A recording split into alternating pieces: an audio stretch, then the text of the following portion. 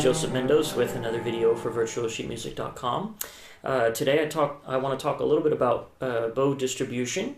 I'm going to use Dotzauer Etude number 4 in order to talk about it. The fourth etude in the common Dotzauer Volume 1 book that we all use is really good at illustrating the basic issues with bow distribution because of its bowing pattern. It starts off with one short note followed by a 3-note slur and then 3 more short notes. Now all the short notes presumably are supposed to be played pretty close to the frog. That's where mostly we play these kinds of short off the string notes the way it's indicated. So how are we going to stay at the frog when we have that 3-note slur that's going to take a little bit more bow? Well, we have to use a faster bow on the first note and then a slower bow on the next 3. Basically, we need to space out the bow so that when we play that first note, we've maybe used half the bow so that we have enough bow for the next 3 notes on the up bow. So there's 1 note, obviously, and then 3 notes, right? So we need a slower bow as well on that up bow, a faster bow on the down bow, and then a slower bow on the up bow. This is what it looks like here. Just real quick, I'll play a section of this etude.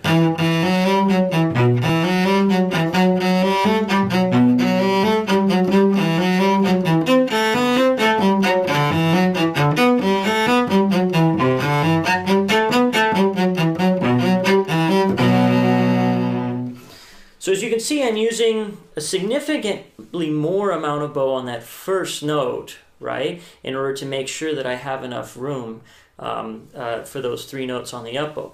Now, there's another factor to this too, and maybe you'll notice in my playthrough that there was a very subtle difference between where I put the bow on the first note, which was a little closer to the fingerboard, and then on the 3 notes on the up bow, I was a little closer to the bridge.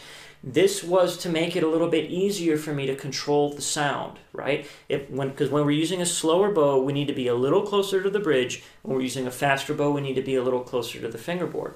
Okay, so how I did that at least, I think, is on the down bow, you'll notice that I angle the bow slightly. Here I'm exaggerating so you can see. I'll angle the bow slightly so that I'm now starting on that up bow a little bit closer to the bridge than when I started.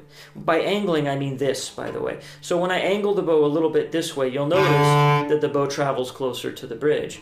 Well, if I do that right at the beginning, then I'm going to end up a little closer and then be able to use that slower bow for those next 3 notes.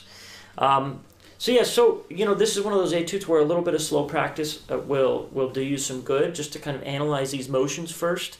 Before you speed it up, the final tempo is not that fast, so you probably won't even have that much difference in your practice versus playing tempo.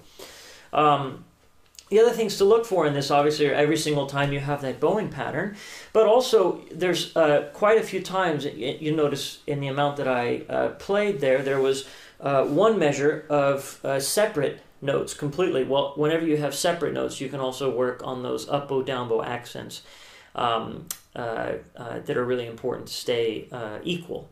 So there's a lot of things to work on with the bow here, but mainly it's that pattern that keeps showing up, that you'll see it throughout the etude. A short bow, a short note followed by 3-note slur that basically needs to use an equal amount of bow. So I hope that was somewhat clear, and I hope you enjoyed practicing this etude. I enjoyed teaching the Dotzauer etudes very much. They're very instructive, and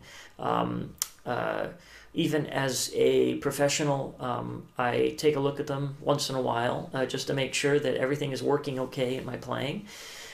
So I definitely recommend them, not all of them, but most of them, to any of you who are looking to work on a particular specific technique.